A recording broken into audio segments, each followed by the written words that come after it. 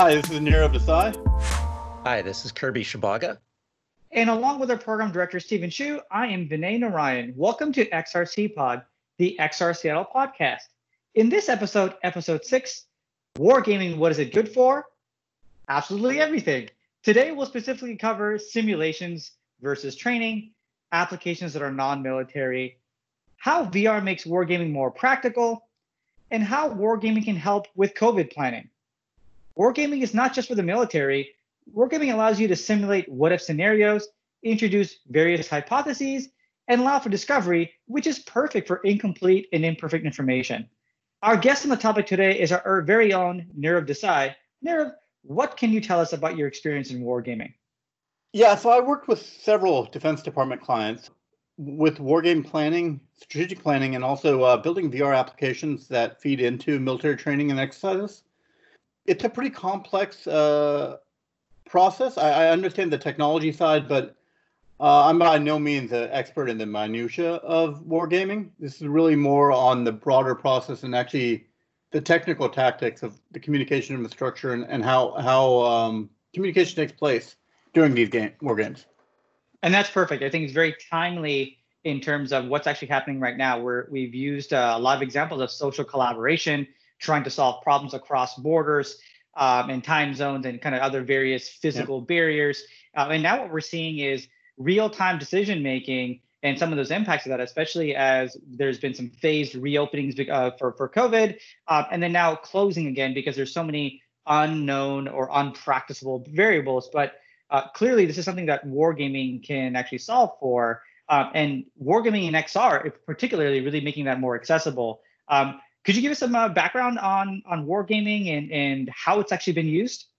Sure. You know, in our last podcast, Vinay, you mentioned that you like to avoid DoD examples because they tend to be niche and not exemplar for other industries. In this case, however, I think wargaming works really well to expand into other spaces. So first, let me draw a few parallels. Number one, wars are rare, thankfully, but training is constant. When the military is not actively engaged in operations, they train. So a lot of the instruction we get from and the lessons learned we can get from training in VR can be applied to broader what-if scenario planning. So a popular training scenario for DoD is around the area where they use VR, often in areas that are too dangerous to try in the real world. Safety procedures in, say, a burning aircraft or a mass shooter emergency procedures or detecting IEDs, improvised explosive devices, and how you defeat them or detect them. As part of the job of the military, and FEMA, DHS, and other great government agencies, they have to plan for the worst.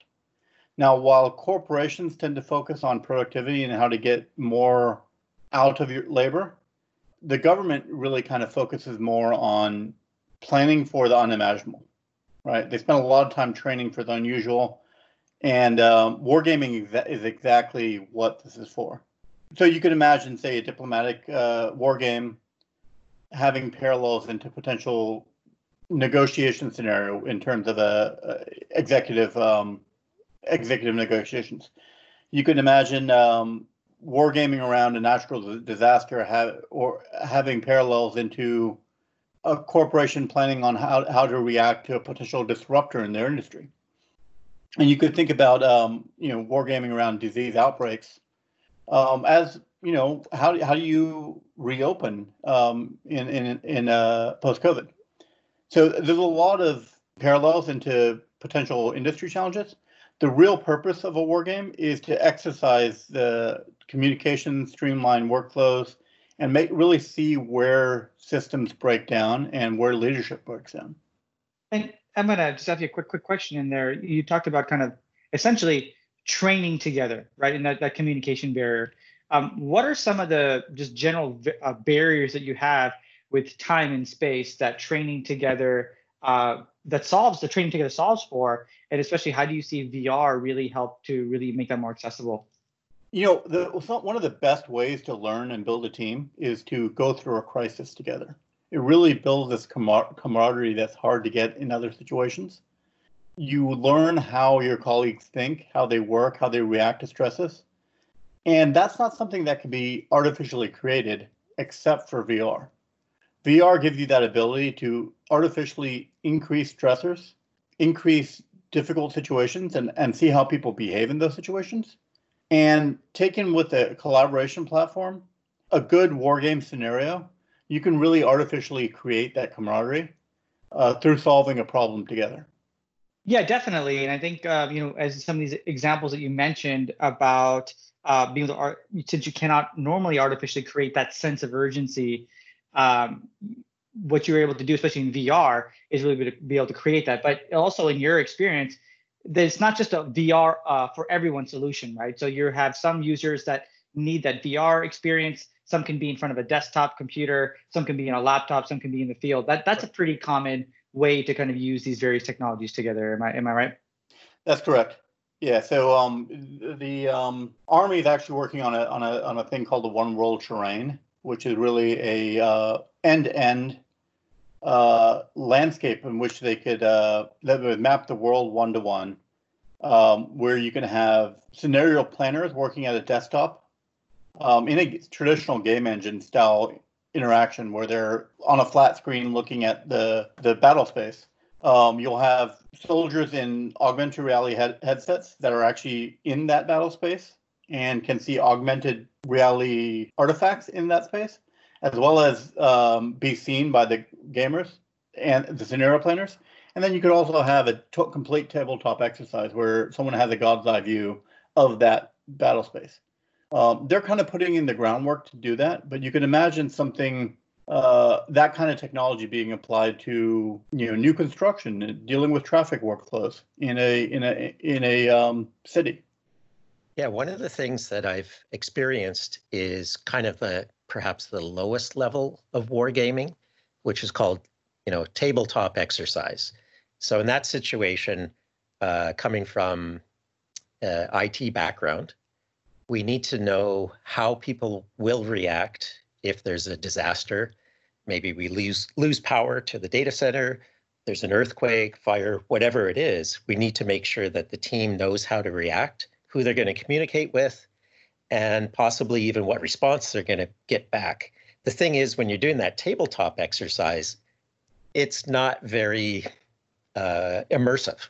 So it doesn't really feel like a real situation. Mm-hmm. Feel the stress of it. So I think what we're talking about here is moving up the stack and making these experiences as realistic as possible. Yeah, they talk about in general that VR's goal is to increase the fidelity, right? So it definitely increases the fidelity of wargaming, and that it becomes a lot more tangible, a lot more real. You go from the lowest level of fidelity, really, which is just brainstorming, to tabletop, to eventually being able to do large scale operational environments. In your example, how do you think having, especially when in an IT solution security, how do you see VR being an element of that? Yeah, so Kirby, I think your point is dead on. It's really building on top of existing processes, existing scenarios, and making that more real. So, war games already exist in VR, right? I mean, chess is actually the first war game, and you can play chess in VR. And what that kind of teaches, though, is the ability to think strategically. And now let's take exactly a scenario like you were talking about. How would an executive team react to, say, a mandatory shutdown where all workers must work remotely? HR might have a perspective of, we need to make sure that employees' mental health is well taken care of. We have to make sure managers can still mentor their staff and check in on progress. Technology has a challenge of making sure bandwidth is accounted for. And you can actually simulate a lot of these kind of conditions in VR, right? So in this scenario, you would have maybe see what it's like for an engineer to submit a build in VR, and you send out notifications to everyone that says, hey, you're late. I'm waiting on you to submit this build. and they have bandwidth issues, right? So how do you react to that, and how does that affect the team dynamic? And does it cause the team cohesion to break down or strengthen it? And you could actually artificially create that kind of scenario and test that and see if that's actually how do you build good behaviors into your team to get through that? Yeah, that's a great way to take a look at that. I do eventually want to get into more of these what are quote unquote danger scenarios, but something you'd mentioned about would be more of an environmental reaction. I'm sure there's also a lot of cross-cultural differences, different time zones, especially if you're trying to. It's it's November here, October here, the fall, nothing much going on in terms of holiday season yet. But overseas, there might be a big religious holiday going on, and the network goes down, and you're reaching out to somebody who's potentially either on a train or about to get on a train to spend a very important with their family. These are great scenarios to kind of be able to interject and deal and potentially even do a planning for as well. So actually, a good point on that is the idea of over-the-shoulder observation. So one thing that you do in an exercise is you want to see things from different perspectives. From a VR scenario, you could particularly so North Carolina, NC State did a great VR experience around negotiations overseas. So how do you understand the cultural context of different participants in a business meeting? In their scenario, they had Canada, they had China, they had America, and the Indian company, and it allowed you to jump into each one of their perspectives and see the meeting from that perspective. You can imagine the same thing going on in a war game, where the manager might be looking through the perspective of each of their employees on how they're behaving in different situations. So very different, right, than what you consider a training scenario. Training usually has very linear outcomes, where in simulations you're adding a lot more variability, and you're also learning on the go, which is actually okay for that. You had mentioned over the shoulder. That's a phrase that you use often in kind of a best practice for wargaming monitoring. What are some of the other best practices of wargaming that are very different in what you would consider more of a collaboration or a meeting or training environment that you could utilize in these more simulation scenarios? Yeah, so a lot of these war games are facilitated. So I think as a technologist, I immediately think about the AI that's driving this to make the situation realistic. A lot of them, when they're orchestrated well, are actually they have human facilitators to help orchestrate the situation or actually inject uncertainty into the situation. If the war games is too easy, you throw in an event that sets off the dynamic, right? So that's number one. Second is you don't go in with the outcome predetermined. You want to let wargamers come up with the best solution. I know, Kirby, you were talking about the Kobayashi Maru a while ago from Star Trek, and that's a good example because in that scenario, the end result was determined. Actually, maybe you wanted to describe what that scenario is for the non-Trekkies on our audience. I'm one of them, by the way. Okay. So, just briefly, it's to see how the crew of the spaceship, would react in this certain situation where they get a call from a distress call. But things escalate. And really, it's one of these situations where it's almost impossible, if not impossible, to actually survive with a good outcome. But what the instructors and what the organization learns from that is how well this team works together and what is their thought process as they experience more pressure.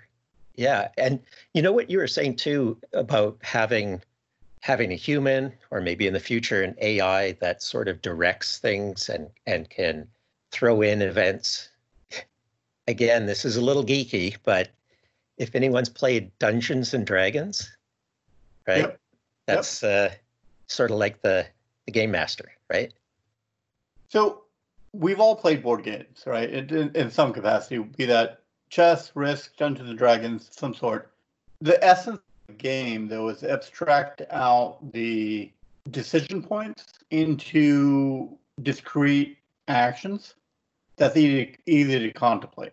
So one of the clients I was supporting, we actually played board games. That was and part of designing the board game helps you think through what are the critical aspects of the process that you have to get right and where people express their ingenuity. So even if you think of a traditional business process mapping task, that can be turned into a game. Oh, definitely. I think one of the popular things for VR in particular is the gamification of what may seem like mundane or trivial tasks, right? It's just getting us to be able to get engaged and see so many of those various themes. There's also clear benefits of using VR in wargaming or really simulation training, especially in hostile environment recreation. And I know you have some great examples from the DoD in general. Are there some other examples that are non-military that really kind of stand out, especially for the general public as they may benefit from it? Well, so actually, in the last 3 months, I've seen dramatic changes in just the layout of my local convenience store. From how do you make sure you have social distancing? How do you, first we had social distancing, and then they added glass between the teller and the customer.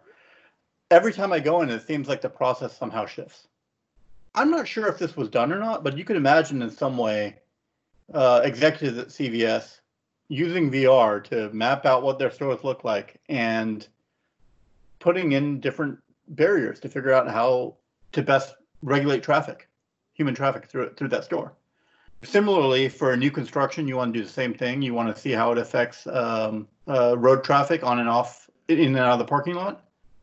So and that happens all the time in larger infrastructure jobs.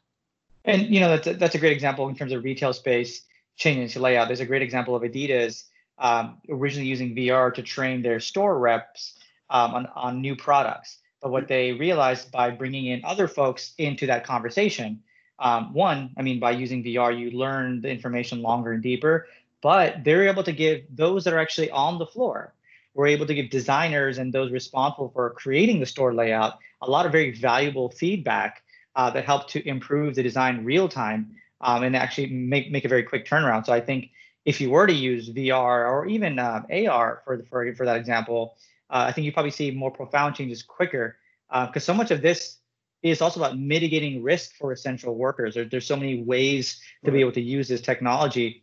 Because I think some of the stuff that is different than previous uses of VR for design is that in simulation and wargaming, you are also exercising the system, right? You're uncovering choke points. How is some of that process done in wargaming in general, and how can we apply that for VR and for non-military use cases? So I keep going back to traffic examples because they're everyone sat in a traffic jam. So when you're driving down I-5, at one point downtown, it turns into 2 lanes. And every day there's traffic at the same choke point. So when you say a choke point, that's exactly what it is. In taking that abstraction now to, say, a business process, you can envision that a manager X needs to approve every purchase over $5,000. Well, this manager X is also someone who's on the road a lot. So all purchases get delayed by 2 days, giving for the time for him to react to it. And so when you're thinking about how you distribute out signatory authorities or approval to authorization to continue, you also need to think about what other stresses are going to be on that workforce. And an exercise or a simulation can help find where those choke points are. I'm just thinking of a couple of scenarios that are kind of in my life right now because of COVID. Yeah. I have a son that's in high school, and they have to work very hard here trying to figure out what is the best way if they open up, how many days, how can they maintain physical distancing, and where do you put cleaners for cleaning your hands? Where do you put extra masks? All this type of thing can be very quickly run through as a scenario. and try to optimize for the best, right? So you might have some AI avatars in there, but you also may have some real people in there, and just seeing, oh, if we do this, everybody's going to be lined up, it's going to back up, it's going to be a big problem. So let's try a different way. Along those lines too, a lot of college campuses and larger offices that have their own campus, same situation. They need to figure out how people can return to work safely. Mm-hmm. And here's the thing, some of those facilities people right now can't be there at the site. So when they have access to VR, they can actually be at home helping design solutions. And what's all about is the unintended consequence, right? So you may make a change that logically makes sense, and it seems like it's going to improve traffic flow here, but you don't realize that there's XYZ unintended consequence. Very scary point, right? And there's so many what ifs and how can you do these different things. But I think based on this conversation, there's so many aspects of best practices of wargaming planning and scenario planning that you can really apply to all of these scenarios that where you have incomplete information or to make decisions. I kind of wanted to pull some of this stuff together as well. When we look at some of the benefits of wargaming, it's much more than training, right? It is simulating environment. It's being able to pull in multiple stakeholders. It's being able to test various hypotheses and doing it in a very safe or controlled environment. But when you start to look at where it's typically done, they're typically done in either larger organizations or in more resource-intensive places where you can really simulate these scenarios much more than you can in a tabletop or over a phone call. So VR really brings that sense of realism that's absolutely critical for wargaming or simulation-based training. And some of those ways they do that is, as you mentioned, the ability to train together by combining time and space. This also leaves the users with a feeling of urgency. And that feeling of urgency kind of helps to understand the different cultural differences, as well as time, the pressure. It also gives you a chance to practice those environments as well. Because oftentimes, if you encounter a stressful scenario for the first time, you don't really know how to best react. But the more repetitions you can get from that, definitely improves. And of course, there are also dangerous scenarios where, for the case of even infection of COVID, how do you really understand what those downstream impacts are? What resources are required? What are some of the other environmental impacts? And lastly, the traffic example is a great one, really uncovering these choke points. When you start to get into these multiple stakeholders, these chains, take a typical Uber Eats delivery, for example. You have everything from the supplier to the restaurant that can impact the quality of that food, to the handling at the restaurant, to the delivery, to the doorstep. When you typically expect someone to take care of that, we normally expect Uber Eats to make sure the Uber driver is trained. We expect the restaurant, but no one really sees that value chain. It can only break down in one of those areas and impact it all. And so that is a great way to really be able to do the full simulation and understand those choke points. But I wanted to put all this stuff together and really talk about something that's really top of mind for a lot of folks, which is schools reopening. I know that can be sometimes contested or political, but this really needs to be more pragmatic in a sense that if things are going to happen, how can we use wargaming? How can we use VR as a way to protect our kids at school? And Nira, I'll open this up with you in terms of really talking about some of the best practices of wargaming and how can we start to apply that in terms of school planning and reopening? What are some of the things we should consider? Yeah, so it's a complicated topic. So I'm going to break this down into a few different levels, if that's all right. Initially, you think of the individual, right? So individual training all the way to Department of Education or even school district, right?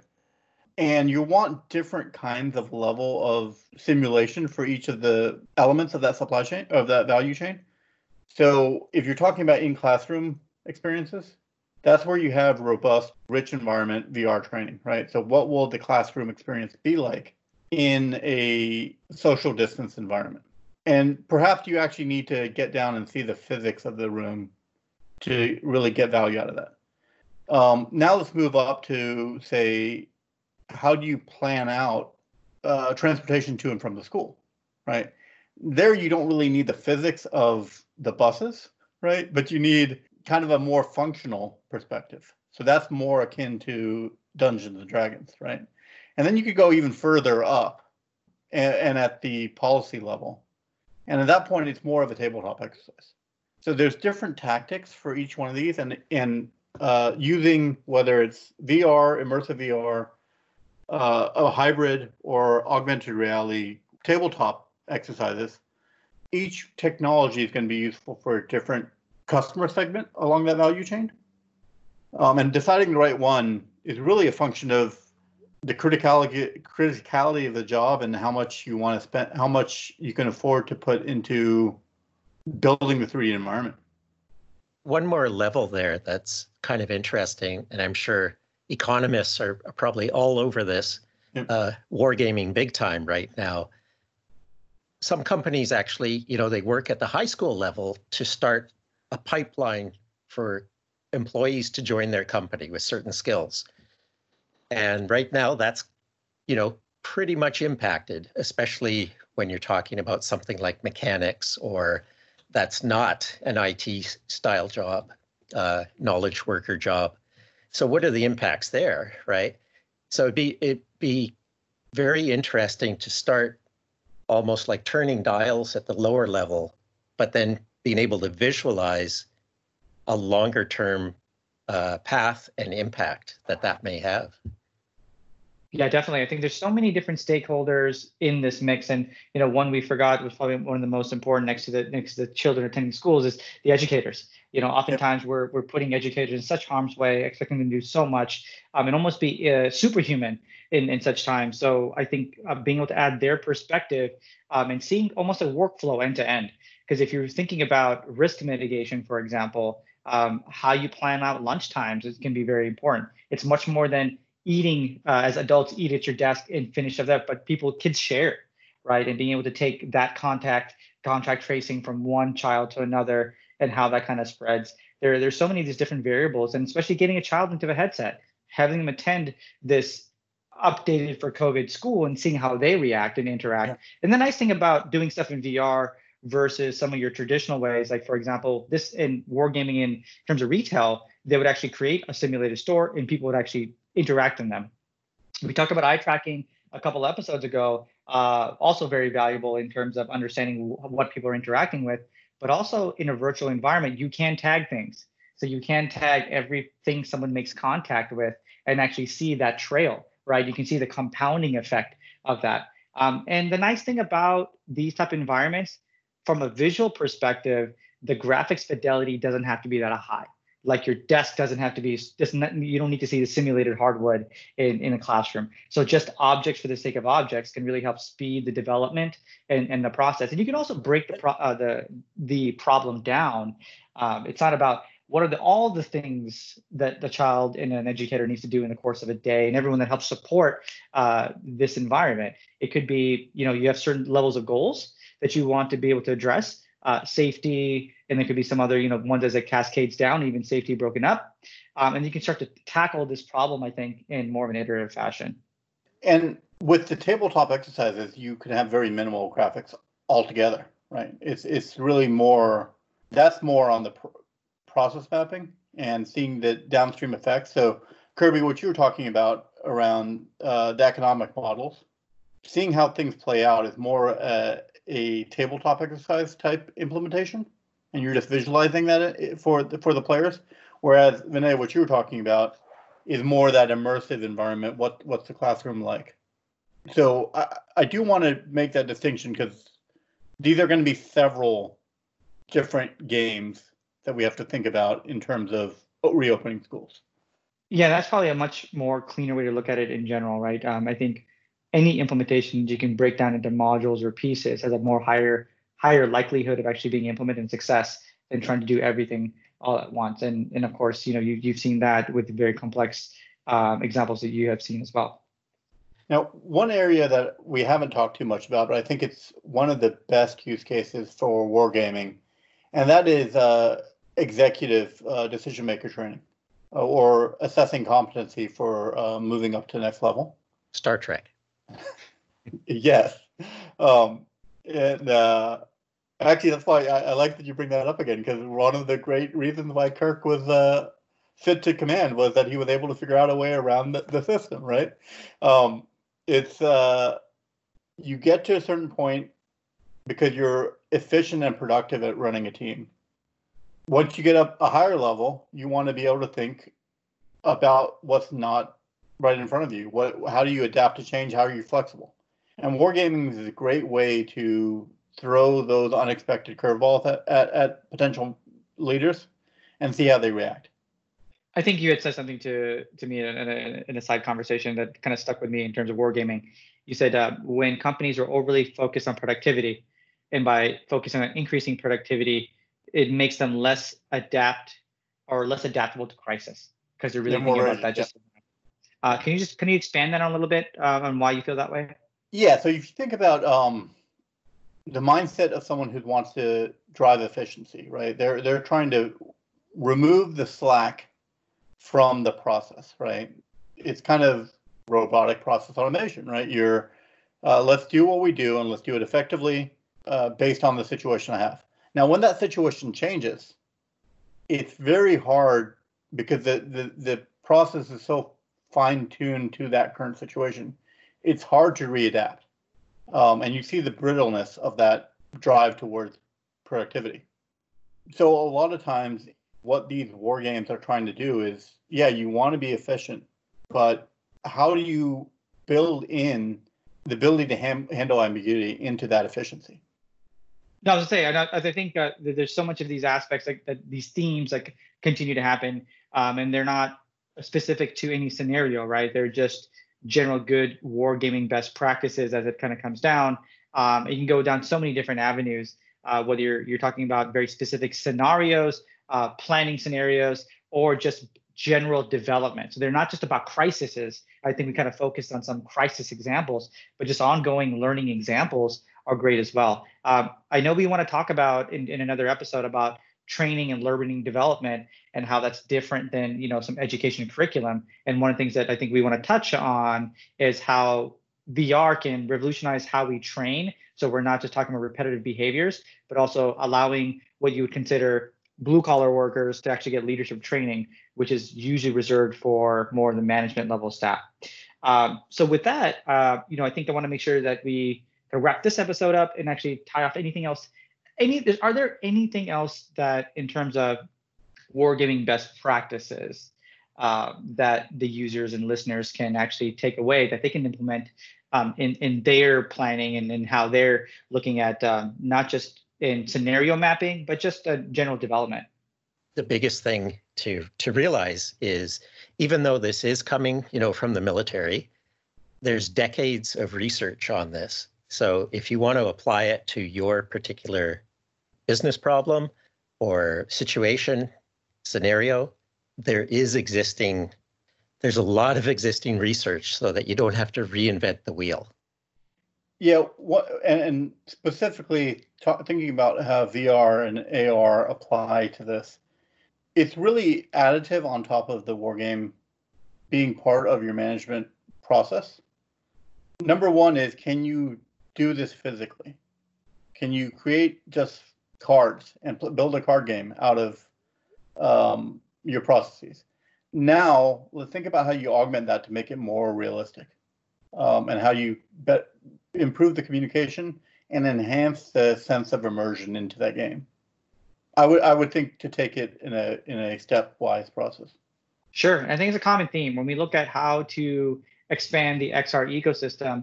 We always land on solving the problem, making sure not reinventing the wheel, taking an iterative approach, and really depending on good, solid either business processes, fundamentals, and then seeing where the technology fits, because technology really is that tool. Excellent.